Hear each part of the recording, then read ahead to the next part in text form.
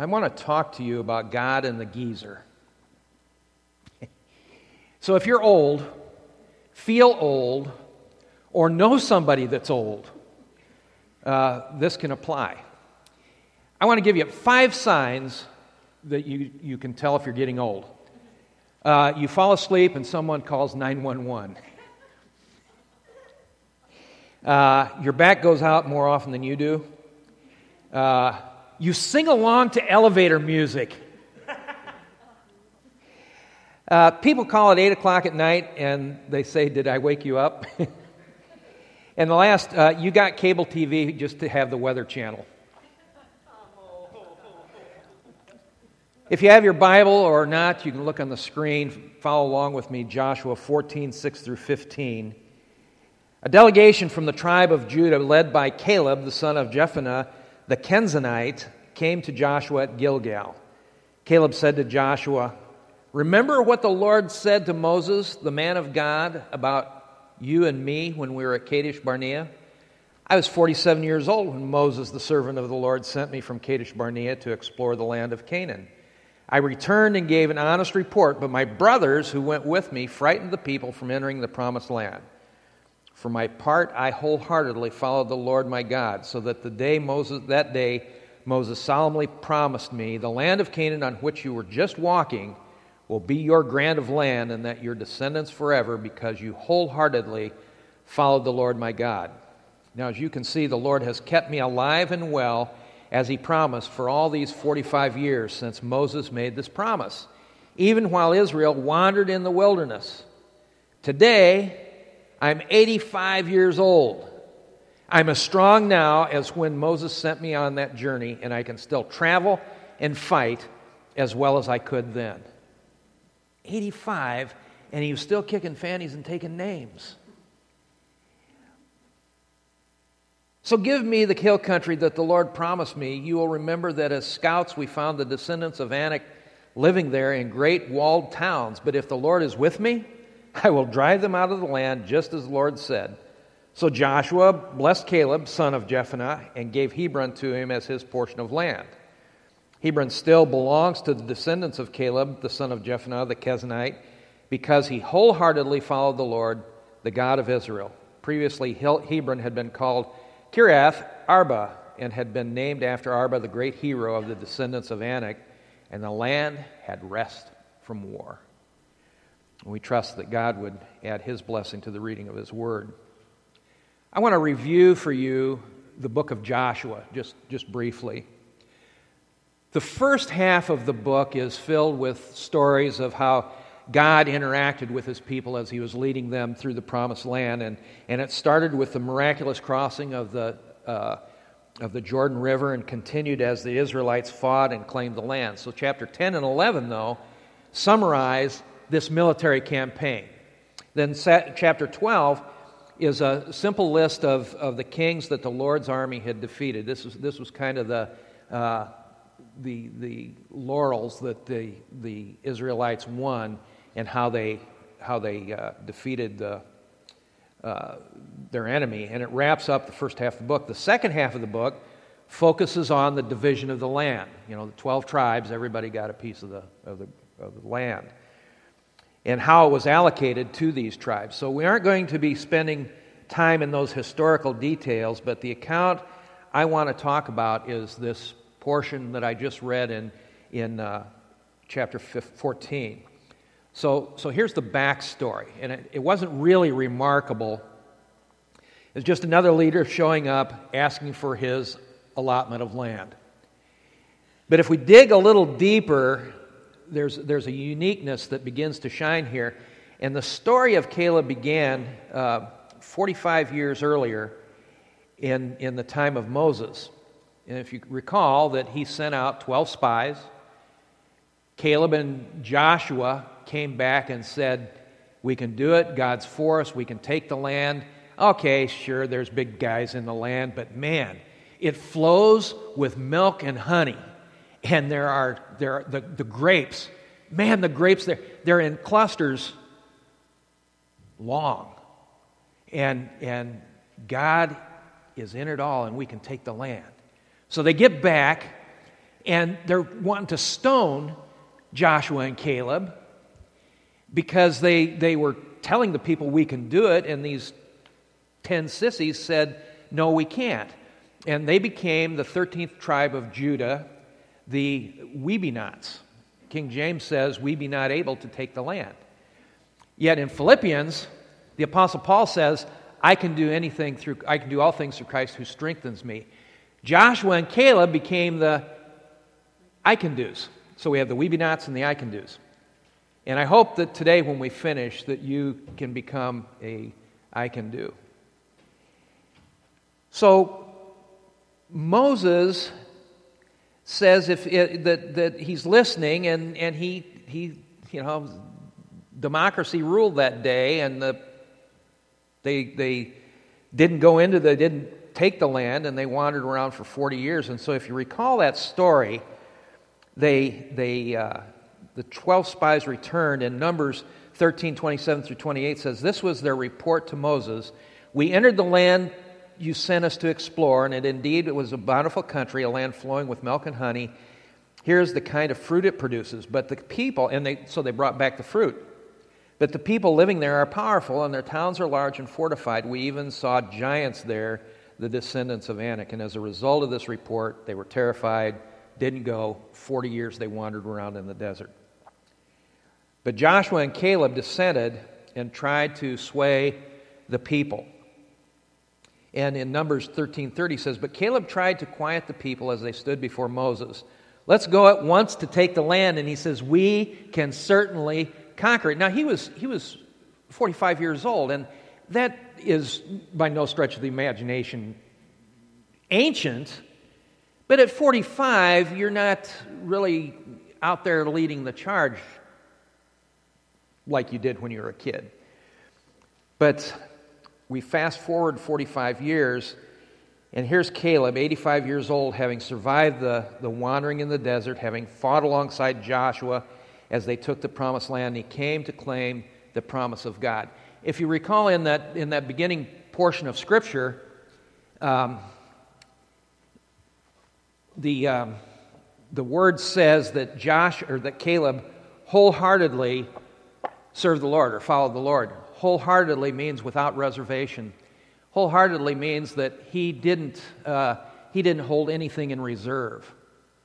And so we look today, and we look at this passage, and in that there's not a single place when you read the history where you heard Caleb complaining. I mean, here was a guy that said we can do it. God is in it. We follow God. He's going to give us the victory. And they chose to take the easy way out. And so, for 40 years, Caleb could have said, I told you so.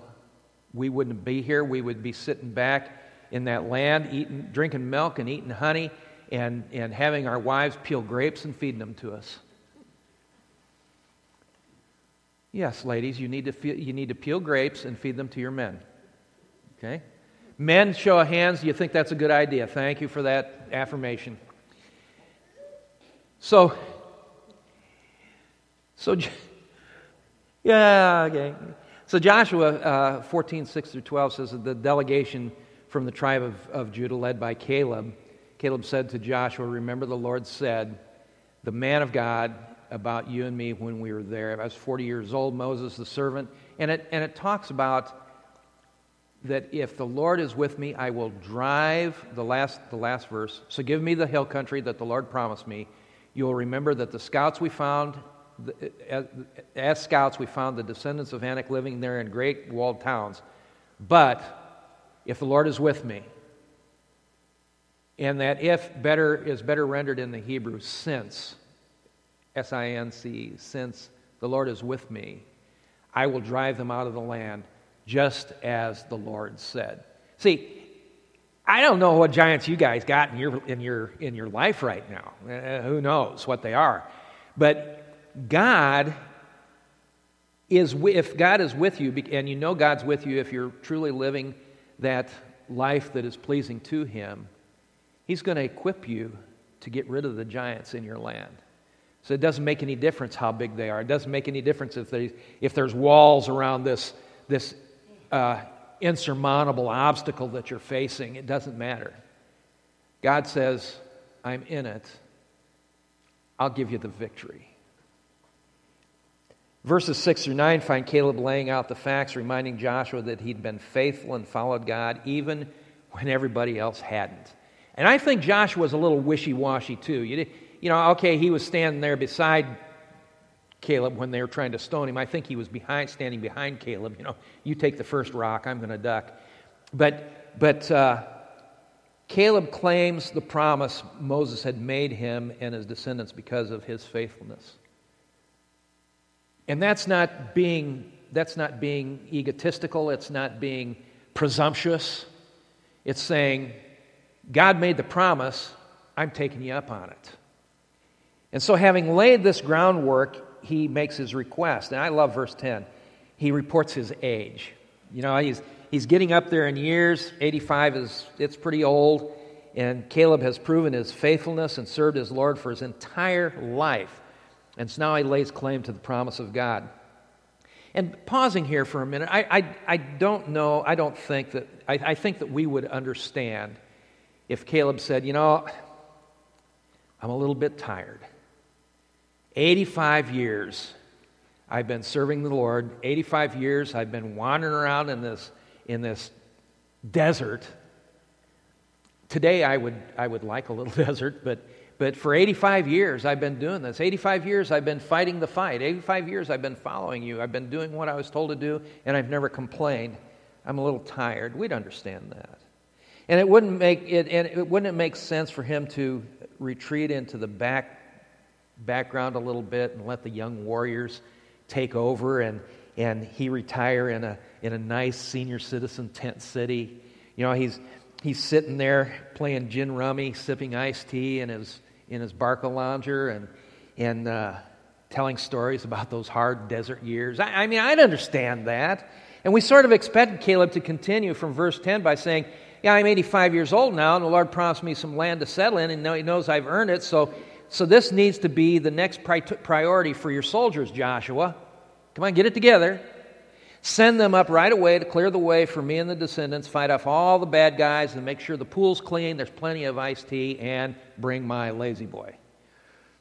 And I'll wait over here. But as I read earlier, this isn't what Caleb said.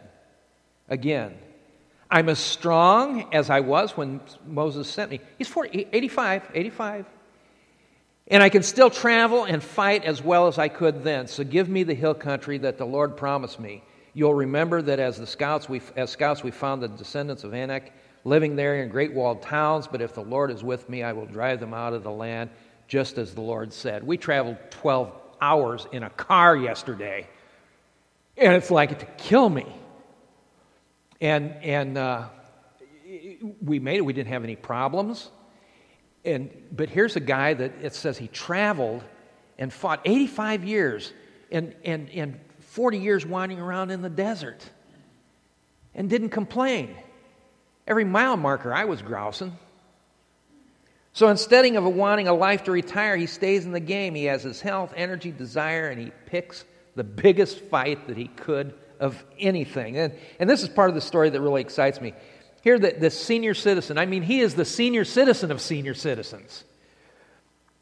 Taking on giants, he says, give me this hill country with the Anakites and their large fortified cities. That doesn't bother me at all. It's good ground. I'll get rid of these bums, and we're going to have great, great real estate. And with the Lord helping me, I'm going to drive them out just as he said. And instead of sitting back at the end of his life, he takes on the biggest challenge. Now, okay, so having laid all that groundwork, how in the world does that apply to us today? How do we take the story of this 85-year-old man and make it alive for us? Well, the first thing is, our job isn't finished until God calls us home. We still have a job to do, regardless of your age. I believe that as long as God gives us breath, there's something that he still has for us to do. And maybe it's to know Him more. Maybe it's to worship Him more. Maybe it's to continue to use the gifts that God has given you to serve His kingdom. Billy Graham was in his 80s, and he died an old man, but when he was in his 80s, he was still planning large crusades. Retirement was not in his vocabulary. He was still serving God up until the day that he died. He was faithfully serving Him until he was called home. Now, Caleb was 85, and he took on the biggest enemy in the land, and so it tells me that no matter how old you are, as long as you have life, God has something for you to do and has something for me to do. But what I do want is to understand that I don't know what He has for you guys. I just know that He does have something, and that's between you and God. But I want to affirm us is that God isn't finished with you until the moment you take that last breath and go home and be in the very presence of Him. Second application is God has been preparing you your whole life, from a wee little bitty Joshua up until this massive hulk of a man that you've become. He's been preparing you your whole life, and in many ways Caleb was the perfect person to lead the fight against giants. He had the most experience. He had the most battles.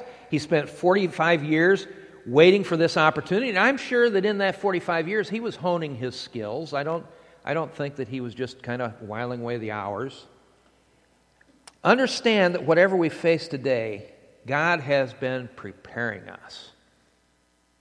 And I take comfort from this, and I draw strength from the realization that whatever hurdles I face, God has been preparing and equipping me to meet them head on. God's in control. He knows what He's doing. He will walk beside me in the middle of the mess. And I know it's tough when we're facing hard times to see how God has prepared us for the situation, and then later to see how that situation prepares us for the next situation, because life is going to be this series of hard knocks.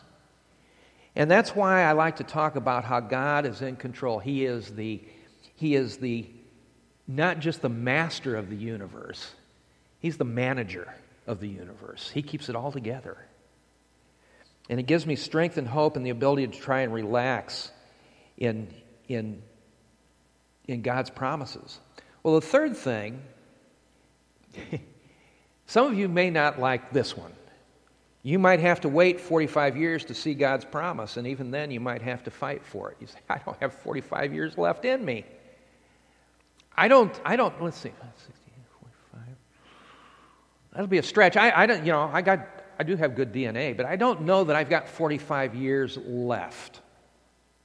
But if I did, I may have to wait for it, just like some of you may have to wait for it. And once it comes, and God says, here it is, take it, He isn't going to just lay it in your lap. Sometimes you may have to fight for it.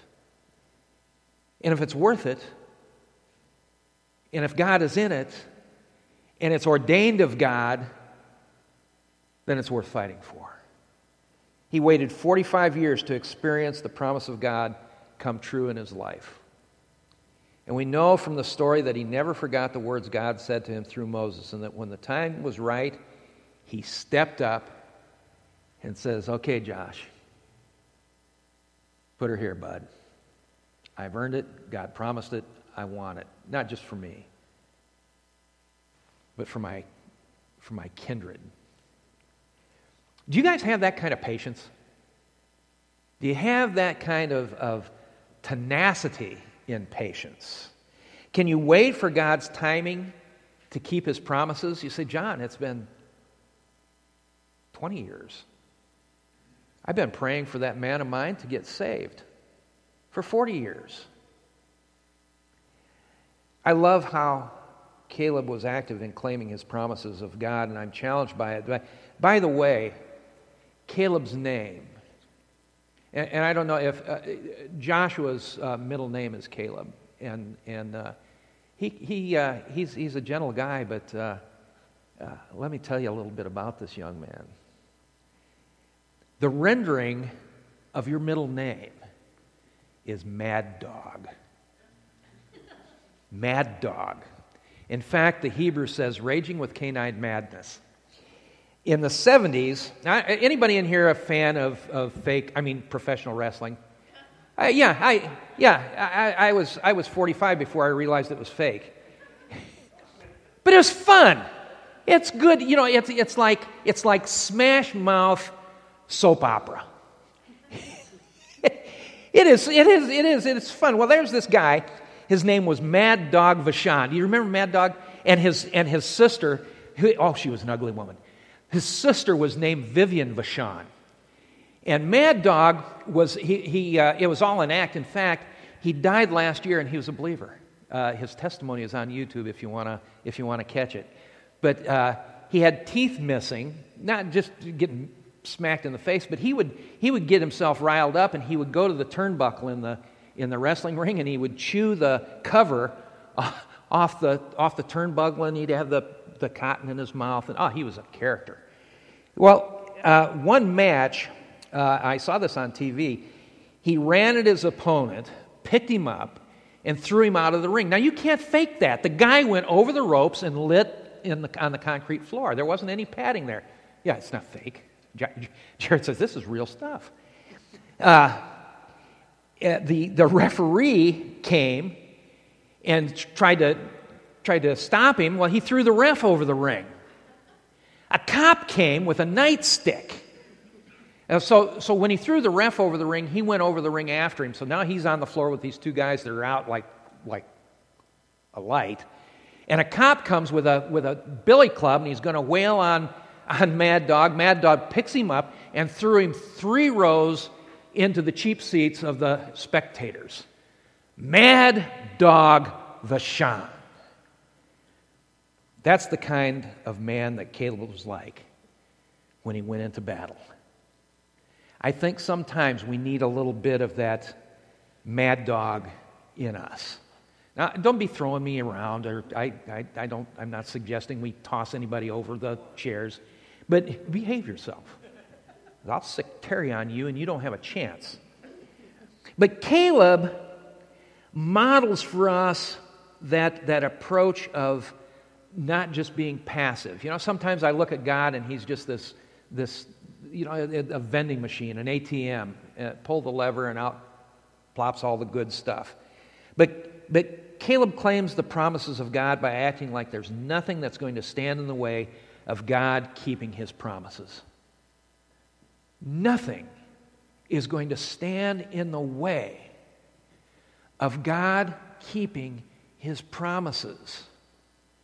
I know a lot of your stories, and I know a lot of your heartaches. And if God has promised you something, take heart, my brother and sister, that he's not going to renege. He always keeps his promises. He always shows up, and God always comes through. Always. We had in Bible school today, and if you don't come, you ought to come. 9:30 Sunday mornings. Come on out to the ladies have a study, the men have a study, and it's not. I mean, if you want to come in and you're a lady, you don't have to go to the ladies' class. But ladies will not let men in their class. I'm the pastor, and they threw me out. And they were gentle about it, but. He claims these promises, and it didn't matter that he was 85. It didn't matter that there were giants. And all that mattered to Caleb was that God had made a promise. So Caleb grabbed his sword and headed off to the hills and defeated the enemy. Now, you got to keep in mind that he didn't do it all by himself. He had an army with him. And I believe that Caleb trained these men. He was a fighter. This is great faith, to act on the promise of God before we see the evidence of fulfillment. Act on the promise of God before we see the evidence of fulfillment. We did that in my grandson, Caleb John. We acted on the promises of God. We prayed for that young man every day of his life. And I know that we got to see the outpouring of that prayer. There was evidence. To stand up and say, God has promised this, so I'm going to live it, is the proclamation of God fulfilling His promises. You know, God called me into the ministry 44 years ago in 1975, and I haven't always been faithful in serving Him. I've had some wandering years. But in 2007, I was really burned out. My health was shot, and I was ready to cut my losses and leave ministry completely. We could do a lot of things to make money, and I was tired of leaving home and my wife taking care of all the problems that happen when you leave home. And I was tired of living broke. I was tired of that whole ministry mess. And God laid it on my heart. He said, John, I called you in 1975. I haven't relinquished that call. Let me heal you up. And He did. And I want you to get back into the ministry. He says, I want to get you back into the pastorate. That was wild. And yet, it worked. You guys took a chance. And the rest, they say, is history. So God made a promise to keep me engaged in the church, but I had to do my part. I haven't chewed up any turnbuckle covers. I haven't thrown anybody physically over the ropes. I've done it a couple of times in my heart, but that's another story. But it's still there's been a battle. You know, there's been a battle for your hearts and your minds. There's a battle that I want to pray for you, and I want to be beside you when you have those tough times. I'm here for you. You know, okay, I'm your pastor. More importantly, I want to be your friend. I want to do my part. Sometimes God's promises appear instantly and without any action on our part, but more often, I believe we have to act in faith in order to see the fullness of God's promise. Like Caleb, we have to go into battle. We've got to be ready to do it. And you might be wondering, okay, fine, how did it turn out? Well, 15, verses 13 through 17, the Lord commanded Joshua to assign some of Judah's territory to Caleb. So Caleb was given the town of Kiriath Arba, that's Hebron, which had been named after Anak's ancestor. Caleb drove out the three groups of Anakites. Three of them. It wasn't just one bunch of bad guys. It was the descendants of Sheshai, Ahiman, and Talmai, the sons of Anak. From there he went to fight against people living in the town of Debir. So more guys, formerly called Kiriath Sefer. Caleb said, I will give my daughter Aksa. Her name means charming. That's a good message too. I will give my daughter in marriage to the one who attacks and captures Kiriath Sefer. Othniel, the son of Caleb's brother Kenaz, was the one who conquered it. So Aksa became Othniel's bride or wife. She was worth fighting for. She was worth dying for. She was charming. She was special. And she said yes. Any man that's willing to lay low the bad guys for my daddy is my kind of guy. And there's a wonderful story if you read further in the account of that whole how he won the day and got the girl. Well, God was faithful, and so here's my challenge to those of you who are under 30. If you're under 30, be patient. It might take 45 years, but God's going to keep His promises. Here's my challenge to you who are older. Know that God isn't finished with you until He calls you home. Actively claim the promises of God. And will you fight the toughest battles now? And what are they, you wonder? Well, those are battles that are fought in prayer. We're talking about prayer in the adult Bible school. You need to be a part of that if you aren't. Pray. I ask you to pray for our church leaders. Pray for Sarita as she goes about doing the things, keeping all the balls in the air. Pray for me, because half the time I don't know what I'm doing, and I need help. Pray for our children's ministry teachers, those women who are downstairs, and men too who come and help. Pray for them as they're impacting the minds and the lives of these youngsters. Pray for our community that the love of Jesus might break through the resistance and bring life to those who don't know Him as their Savior. And as I think about what the modern equivalent of the Anakites might be and how to fight the giants of today, I recognize that the battles are only going to be fought and are only going to be won by prayer.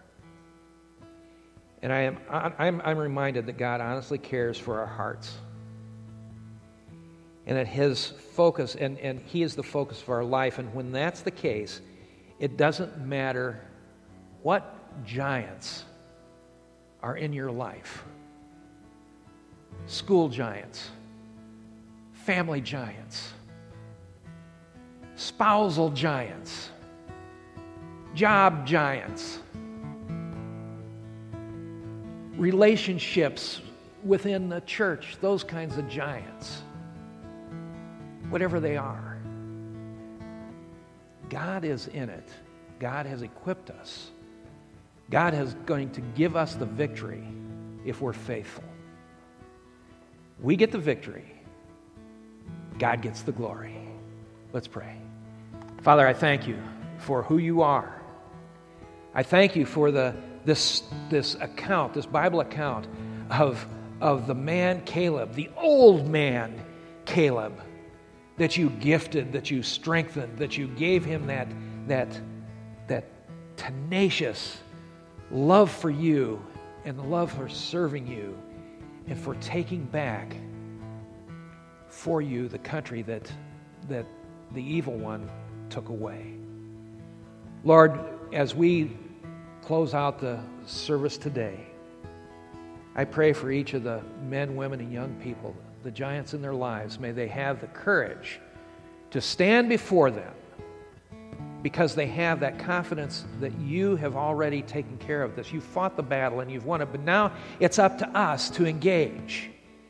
Give us that courage. Give us that mad dog spirit to fight the enemy. And I praise You for it all in Your Son's precious name. Amen.